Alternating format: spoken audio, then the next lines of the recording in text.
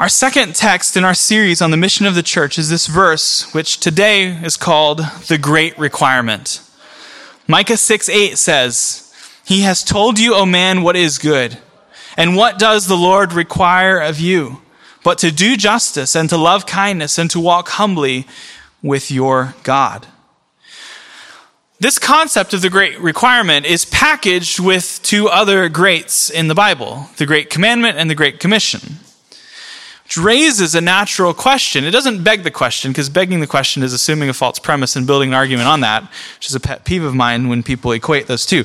Anyway, it raises the question, is it appropriate to think in terms of these three great things which we are to make our objective, our mission as a church? This whole series is on the mission of the church. And is that the right paradigm? Is it appropriate to think of these as our marching orders? Now, obviously, yes, you have the Great Commandment, which we implicitly addressed last week when we talked not primarily about loving God, but we talked about loving your neighbor, which is the second half of that command. So that first one, the Great Commandment. Secondly, the second great is usually listed as the Great Commission, even though that's third in chronological order in these events in the Bible. We will look at the Great Commission in the weeks ahead. That will be towards the end of our series. But the third great is this one today, the Great Requirement. Is it appropriate to think of it the way it is being used today? In evangelicalism today, this verse is used to teach practically, and very practically, by the way, this is going to be far more sidewalk level than theory level. In evangelicalism today, this verse is used to teach that social justice is a requirement that must be included in our religion and therefore must flow out into our lives. It must occupy the pulpits on Sunday and therefore must occupy our lives and our minds and our schedules Monday through Saturday. It is taught that to simply preach and teach the Bible, well, first off, that will be equated with just preaching the gospel, which I don't know anyone who's saying just preach the gospel. They're all saying preach the Bible. And it also means that faithfulness to God's word, preaching and teaching the Bible and being faithful to God's word is to preach a truncated gospel. It is considered preaching a half gospel if you don't include social justice in your gospel preaching. Please note, the way this verse is used today is to say that social justice must be enacted and embraced in our lives. Now, do not be confused. Do not mistake this term social justice for justice. Do not mistake it for justice in the social sphere. Don't think that social justice means, well, justice for social people or things or society. It is very common for conservative Old Testament scholars at conservative seminaries to miss this minor detail and to not make a distinction in their definitions. I listened to a sermon from a professor named Michael Barrett, who is one of the most conservative scholars still today, and at the time, he was one of the most conservative scholars in one of the most conservative seminaries, not only in the country, but on the planet. And he preached a sermon on this text in 1997, and he freely used the term social justice, as though it meant merely loving your neighbor and doing justice in the social sphere. This is one of the many reasons that an enormous percentage of my classmates in any of the seminaries that I have been a student at, many of them have publicly gotten on the woke train in the last 2 years. Because the professors have not made these distinctions as they are preaching and teaching. Because largely, the professors are unaware of these social and cultural issues because their time is spent in books that were written a long time ago and not paying attention to what's happening in society. What many haven't realized is that today, social justice is a specific term that has a specific and loaded meaning. Today, it is a political term. It is no wonder that countless millennials and Gen Xers have been swept up in the current of our culture. There is a military concept, which is called operational preparation of the environment, which has been employed quietly for decades, This is a long march through Western civilization that Anthony Gramsci envisioned, and all of these young people have been swept up in that current. According to Roman Catholic scholar Thomas Patrick Burke, he says it is true that the term social justice did not originally have a specific political agenda. So you could have conservative social justice, or liberal social justice, or socialist social justice.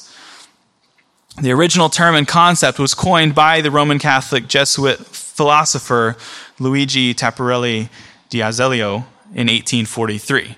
This is the reason why I am citing a conservative Catholic scholar who is breaking down that guy's stuff, because he's not getting hung up on everything that is void of Protestantism the way I would if I analyzed his material. I thought it would be helpful to consider a conservative Roman Catholic scholar's evaluation of this concept that was first created by a Catholic philosopher and has developed widely through socialist and Marxist thought in the Roman Catholic circles into something beyond, not only beyond Roman Catholic circles, but beyond what it was originally meant. And it has spread throughout these last 50 years or so. Over roughly these last 50 years, the term social justice has taken on a specific meaning. It is not a vague term that can be applied either to the political right or political left, or any place on the spectrum, but rather it is a very far left term that has become mainstream. The Overton window has arguably shifted more in the last 15 years than the previous 150 years combined. Now, if you're saying, Andy, what's the Overton window? Glad you asked. It is the range of acceptable thought and actions that a society has. That range where you're like, okay, that's cool, versus, oh wow, this is shocking. This is so far out there. It means, this shift in the Overton window means that many key components of the platforms of politicians like Obama or Hillary that they ran on in 2008 or 2012, who were at the time very far left, those candidates today would be labeled alt-right, white Christian nationalist, or any other labels. Because if you ask them in 2008 or 2012, how many genders are there? What is marriage? Should our country have borders, or should it be an open society? The list could go on and on and on, but the answers they would have given, and they did give at the time, would make them be labeled with those labels and names today.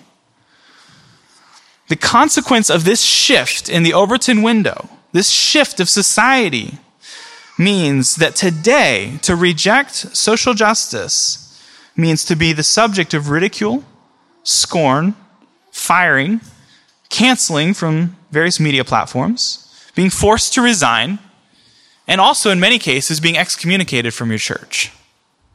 It's gone that far. It's pervasive in every aspect of society. Make no mistake about it. The term social justice is like a drop-down menu on a website, but it not only contains terms, but it also contains definitions. The scholar I cited before, Dr. Burke, explains in his book titled The Concept of Justice on pages 3 and 4. During the 20th century, however, a revolution took place in the Western world's conception of justice. Our ordinary idea of it, which we employ in dealing with other individuals in the ordinary transactions of daily life, such as making an agreement, or paying a bill, or resolving a dispute, or putting criminals in jail. A conception of justice at least as old as recorded history and familiar to all people everywhere was superseded by a new conception of justice, which focused instead on society as a whole. In other words, he's saying that from the beginning of recorded history up until this shift took place, we had a consistent concept and definition of justice where we understood making transactions in daily life, having an agreement, paying a bill, resolving a dispute, or putting criminals in jail. All was understood under the conception of justice. But that has all changed from focusing on the individual to now focusing on society as a whole. The question the new theory seeks to answer is not what is right and wrong for a particular person in a particular circumstance, but how should power be distributed in society? This question has now been widely elevated to the status of the main concern of ethics. The primary subject of justice, according to John Rawls, who's a celebrated proponent of this new theory, is no longer the individual person and his actions toward others, but the basic structure of society. So hopefully that's bringing back echoes in your minds of words like systemic justice, systemic injustice, those kinds of things. The basic structure of society. According to the new theory, which goes by such names as social justice or economic justice or justice as fairness, or chiefly in the United States, this is a bit dated too, chiefly in the United States, the liberal theory of justice, justice demands equality of power in society. It is no longer merely unfortunate that some people should be poor and powerless while others are rich and powerful. It is unjust. Social justice is a demand that addressed to society as a whole and not to the individual. And as such, it is a demand that can be met only by the state. To make social justice into the basic principle of social order is to endorse the wholesale transfer of responsibility from individuals to the state. And inevitably, to endorse the expansion of the state and the increase of its coercive powers. The more one considers the matter, the clearer it becomes that redistribution is, in effect, far less a redistribution of free income from the rich to the poor, as we would imagine, but it's actually a redistribution of power from the individual to the state. Close quote. On page 179 of his book called Fault Lines, which is on the back table, Voddie Baucham cites 37 social justice issues that are identified by the current Catholic social tradition, which is what the previous author that I just referenced and the founder of the movement were both involved in that social tradition. I've combined that list, the 37 listed there, with 6 more that Voddie also cites, plus 1 from me, to list them here. These things are considered social justice issues. I'm talking about all of this because it's the words in our verse. Do justice. What does that mean? Point 1, consumerism. Point 2, climate change. Point 3, death penalty. Number 4, economic justice. Number 5, education. 6, gender equality. 7, genocide. 8, healthcare. 9, homelessness. 10, human rights. 11, human trafficking. 12, hunger. 13, immigration. 14, inequality. 15, integral ecology. 16, interfaith dialogue. 17, intergenerational justice. 18, sustainable development. 19, land grabbing. 20, liberation theology. 21, mental health. 22, migration. 23, natural disasters. 24, pastoral circle, which I looked that up. I didn't know what pastoral circle meant. The pastoral circle is a method of recognizing, reflecting on, and responding to social injustice. It is based on the See, Judge, Act tradition in Catholic social tradition and has been influenced by those working with people in poverty in Latin America and in Africa. In other words, it's highly connected to liberation theology. It's kind of the pastoral practice of this Marxist theology that is spread throughout South America. Number 25, global poverty. Number 26, U.S. poverty. Number 27, racial justice. Number 28, refugees.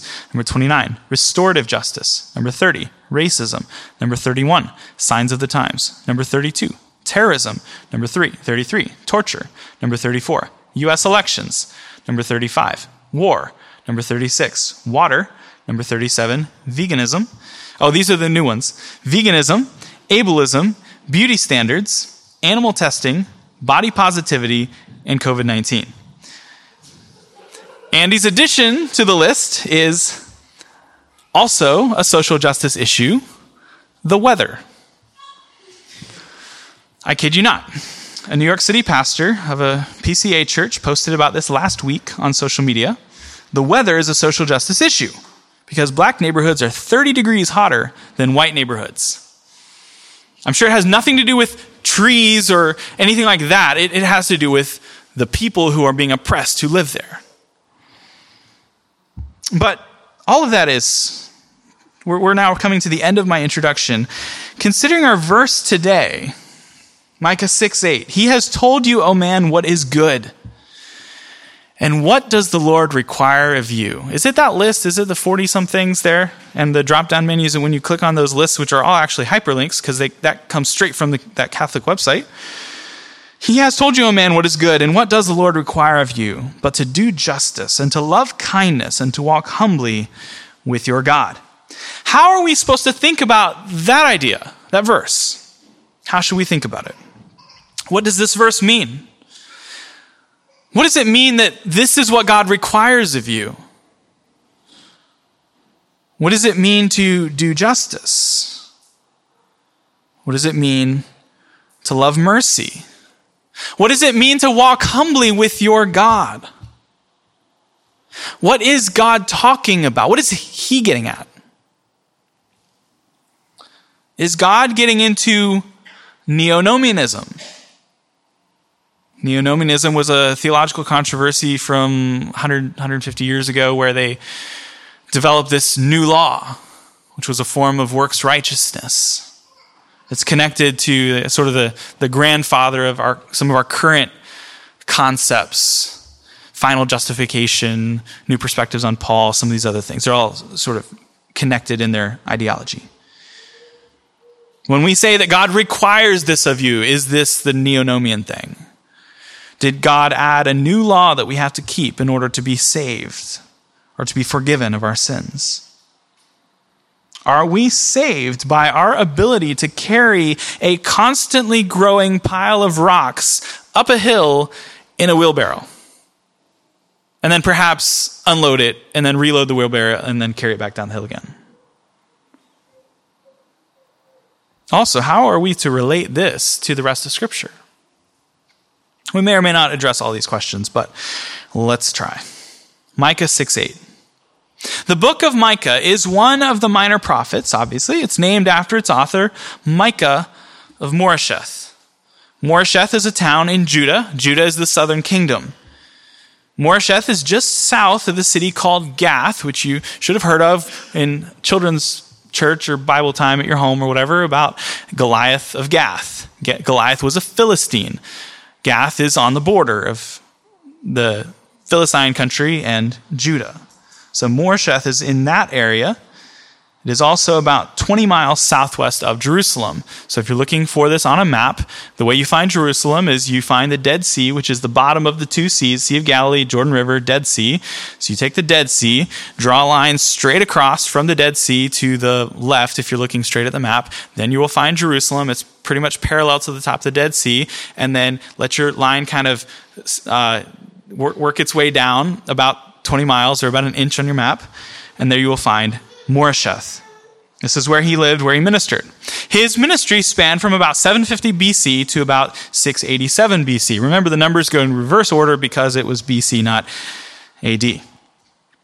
The book that bears his name, Micah, is a series of oracles, a series of messages delivered over the course of his ministry.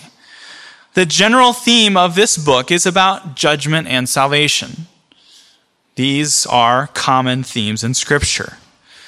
I would argue it is the theme of Scripture. There is no greater theme than judgment and salvation. It begins in Genesis and it ends in Revelation. Judgment and salvation.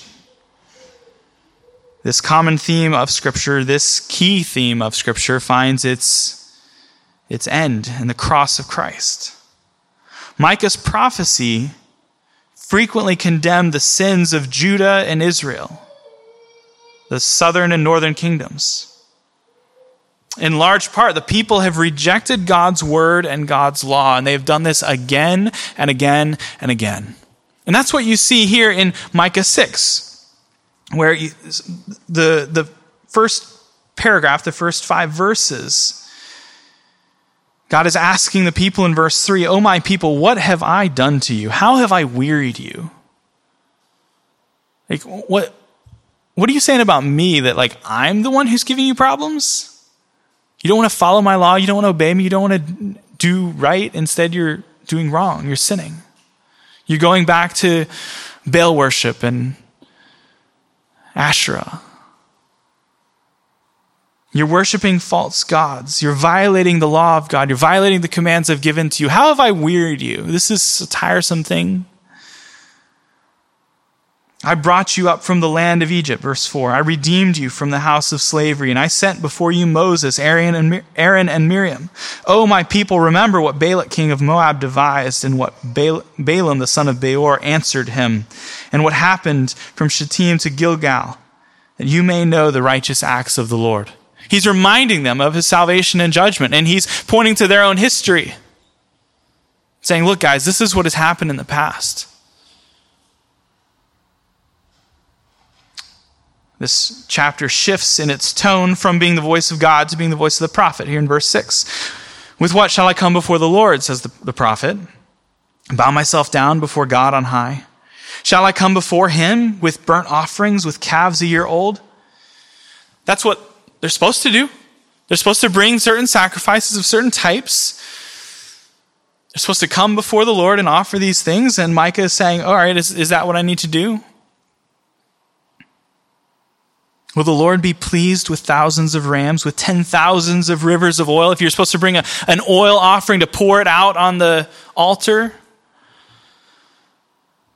Shall I give my firstborn for my transgression, the fruit of my body for the sins of my soul? That's his most treasured thing. Is his firstborn son. Is that what he should give? Is that what's going to make God happy with him? See, the larger issue at play is the people are going through these rituals. They're continuing to worship. They're going through the motions. But their lives don't align with the beliefs that they say that they believe. They're being hypocrites. The nation is being hypocritical. In other words, they're living like pagans Monday through Saturday, or in this case, Monday through Friday. And then Saturday morning, they get up, they put on their suit and tie, and they look themselves in the mirror and say, all right, now I'm ready for church. Now I'm ready for God. Now I cleaned up. I washed my face. I'm good. I'm good to go into the presence of God and put on a show. I'm ready to act. The worship of God had become a performance. But the reality behind it was fake. That's what's happening in this text.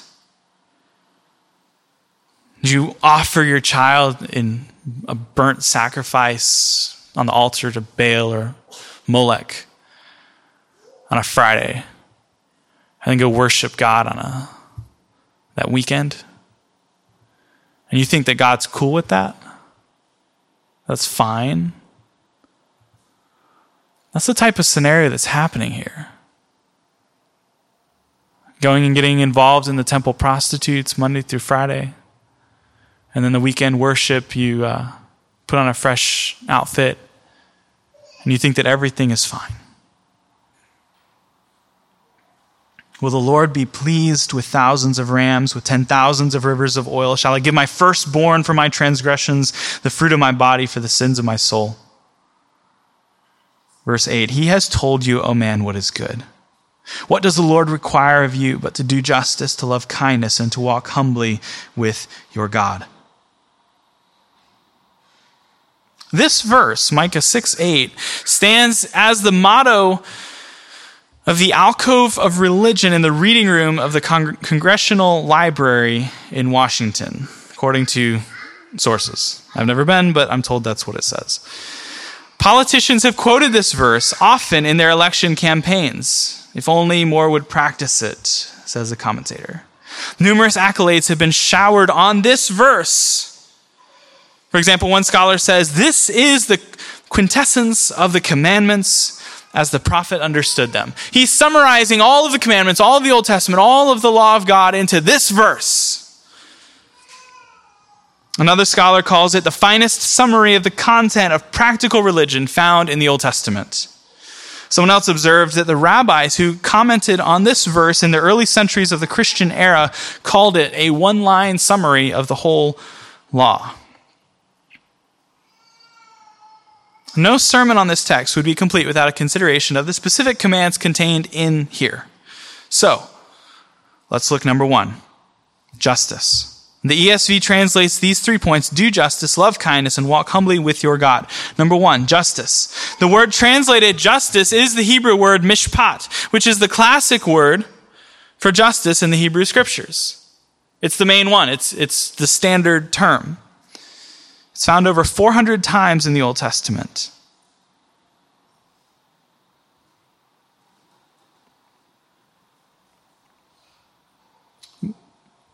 Boyce points out that to act justly is most important, for it does not merely mean to talk about justice or to get other people to act justly, but it means to do the just thing for yourself. Justice. Secondly,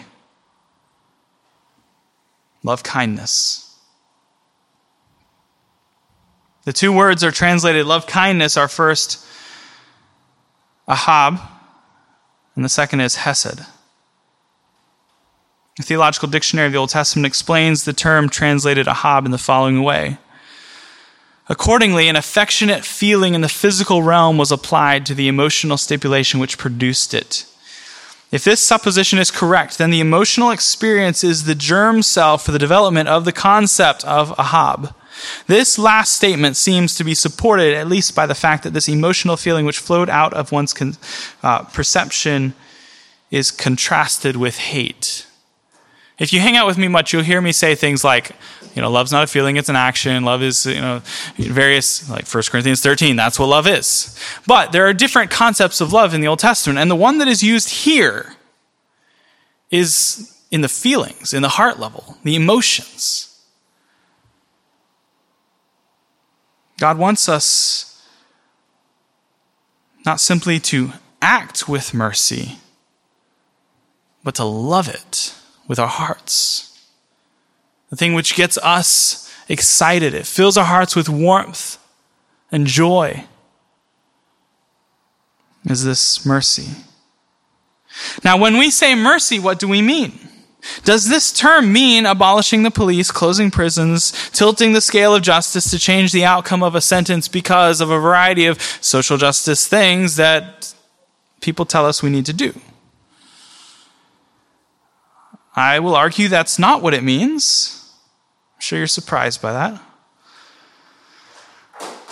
The word mercy is the word hesed, with a sound, which I'm not that great at saying, but hesed, translated kindness, is the word for covenant-keeping loyalty. It is often translated in the King James with the set of words, loving kindness and tender mercies. It's throughout the Psalms in the King James.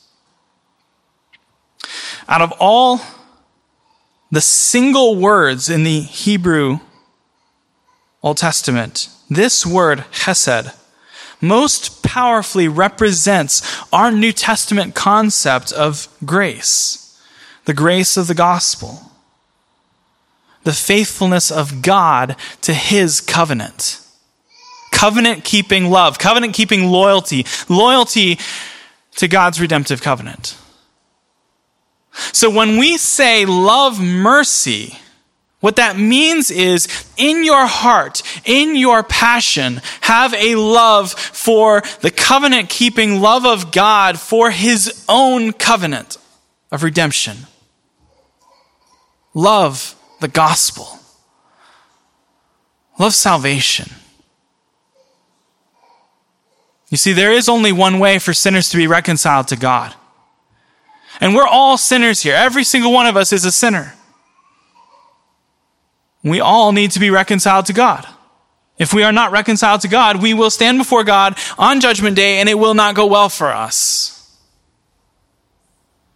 Our only hope is found in Jesus Christ, the provision which God supplies. See, God the Father, Son, and Spirit dwell together in eternity past with perfect love, harmony, joy, communion, fellowship. And they made an agreement, a pact, a covenant of redemption. They would save their people. There would be a fall, there'd be a creation of the world. And then the Father would send the Son into the world. He would take on a body. The divine Son would become a human. And he would walk on this earth, a sinless life, perfectly obeying every law of God that was ever given. He fulfilled them in righteousness and in justice. He perfectly did all of that. And then he went to the cross and he died as a substitute. He took our sins. He bore our sins in his body on the tree. The Father made him who knew no sin to be sin on our behalf, on our account, that we might be made or be counted the righteousness of God in him. That's the only way that sinners can be forgiven, is to have God the Son stand in the place of sinful human beings. You see, we are sinners and we have no place to stand before a holy God. So we need a mediator, and that mediator needs to be both God and man in order to stand before God and to stand on behalf of men. So you need the God-man, Jesus Christ, to be our perfect righteousness, to be your perfect righteousness, to obey the law for you. When he died on the cross, he died in our place, and on the third day he rose again. And when he rose in victory, and he conquered sin and death. And now he lives forever to intercede for us. He is a perfect high priest. So when we sin in our daily lives, even those sinful thoughts we're having right now, Jesus advocates for us. So there is no punishment for us because Jesus has paid that price. This is the covenant-keeping love of God. For God must be true to himself. Jesus must be true to his covenant. For if he is not, then we're on the line. Our lives are on the line. We will experience some kind of double jeopardy, and God will have violated his own covenant. So what this second point is speaking of, to love mercy, is to love the mercy of God, to love the kindness of God, the covenant-keeping love of God. This is what God requires of you. Do justice. Follow God's word, his law. Love his gospel. And number 3, walk humbly. Walk humbly. What does this mean? What does it mean to walk humbly? Now, there's a lot of misconceptions about this concept of humility and being humble, and some people view it as, beating yourself up, verbally lashing yourself, saying, "Oh, no, I'm the worst, I'm the worst, I'm the worst." And getting other people to compliment you as you talk bad about yourself. It's actually a form of pride to do that. Being self-obsessed in how bad you are at a certain thing is not humility. Is humility being a professional loser? Saying, I root for this baseball team and we're just the worst team. Like, I don't know, the Mets fans or something. We're just like, we're so bad, we're so bad, we're so bad. The Cubs fans, the Red Sox fans, for all these 100 years. And it was this joke about how bad the team was because they hadn't won in so long. Is that the meaning of walking humbly? Does walking humbly mean to take on a posture of pseudo-humility, fake humility? Does it mean to talk really, really nice and be the tone police? Does it mean to cry a lot? I'm just so sad, I'm so broken. Does walking humbly mean to be really, really empathetic? Is that what this verse is talking about? Again, hopefully you can assume that my answer is no, it's not what this verse is talking about. The primary Hebrew lexicon or dictionary that defines these words for us, called Hallet, defines this word humbly. To walk humbly means to live cautiously, to live carefully. That's what this is talking about. One commentator says that walk means to live in a certain way. And the Hebrew word for humbly is difficult because it is not the normal word for humility. It almost certainly does not mean humility. Probably the NIRV isn't accurate as any translation. Here it renders the entire verse, "People of Israel, the Lord has shown you what is good. He has told you what he requires of you. You must treat people fairly, you must love others fairly, and you must be very careful to live the way that God wants you to." So walk humbly would be better rendered, walk carefully with your God, which ultimately means to be careful to live the way your God wants you to live. He has told you, O man, what is good. The good is identified. It is identified with performance of the will of Yahweh, to obey what God has told you. He has told you, man, what is good. This is the view of the Old Testament throughout.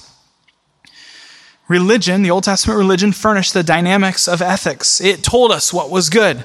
The saints of Israel knew nothing of doing, according to one scholar, the Old Testament saints knew nothing of doing good for good's sake. Virtue was not an end in itself, but only as a way to approach God, the embodiment of the highest good. Overall, this verse is often viewed as a uniquely powerful verse, but the reality is that all of these concepts are taught elsewhere in Scripture. This verse is not particularly unique. It is not uniquely unique. Certainly, this verse is beautiful in its construction and its language, but it contains no new revelation. The idea that this is some new teaching or some great requirement on par with the Great Commission or greatest commandment reveals a lack of biblical literacy. God did not come up with something new now that biblical revelation has arrived at the minor prophets. And certainly didn't teach something new now that woke evangelicals have rediscovered it in the last 3 to 4 years. Rather, this teaching is merely a restatement or summary of the Old Testament ethic that has been constant throughout. Living a moral, upright life, doing justice, having a love for covenant faithfulness, the covenant of the gospel, and walking carefully with your God are ordinary elements of the Christian life. These are the normal things of the Christian life. This is not some secret magic bullet. The great requirement has the potential, like any imperative, any command, it has the potential to become a new law, which if we drift from our thinking and from our theology, if we drift, we may start thinking that we're justified by keeping that new law. Well, what's your life motto? My life motto is do justice, love mercy, and walk humbly with your God. Got it tattooed on my arm right here. You ask people, well, what are the words you live by? Well, do justice, love mercy, and walk humbly with your God. These are the things God requires of you. Well, how's it going? It's going great. I'm doing justice, love mercy, and walking humbly with my God. The reality of the law is that we have never perfectly obeyed it. We don't.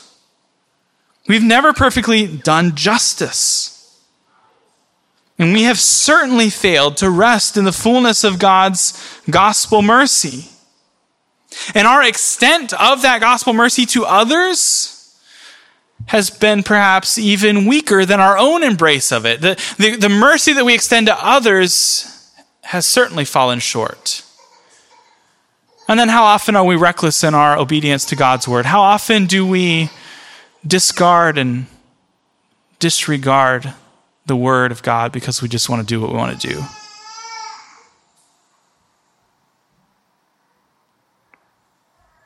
But we have a Savior who always did justly. And he loved covenant faithfulness more than we could ever imagine. His love for the Father, we can't even begin to fathom. His love for the justice of God being upheld and maintained so that the Father's character would not be violated in order to forgive sinners. The love of the Son for the Father is beyond our comprehension. And the Son's walking carefully with his God also was the most careful walk of all. And so it's in him that we rest. It's in him that we walk. It's in him that we trust. It's in him that we live. And so these words, do justice, love mercy, and walk humbly with your God, they don't have to be a hammer that is smashed over your head. You can hear them and say, yes, that is true. God calls us to walk righteously and justly, to obey him. He calls us to love mercy, to love covenant faithfulness, and then he calls us to walk carefully with him. Let's pray. Oh, Lord God, I thank you that you have helped us as we've gone through this verse. Lord, I pray that you would take these words and apply them to the hearts of your people. And if there are any who are not saved, that you would help them to recognize that this is their only hope, this is their only plea, that it is Jesus and his righteousness has been made for them. Lord, I pray that you would help us to grow in all of these things. Help us not to be taken captive by every wind of doctrine, every ideology that floats into our airwaves, crosses our screens, or into our ears. Lord, I pray that you would help us. I pray these things in Jesus' name, amen.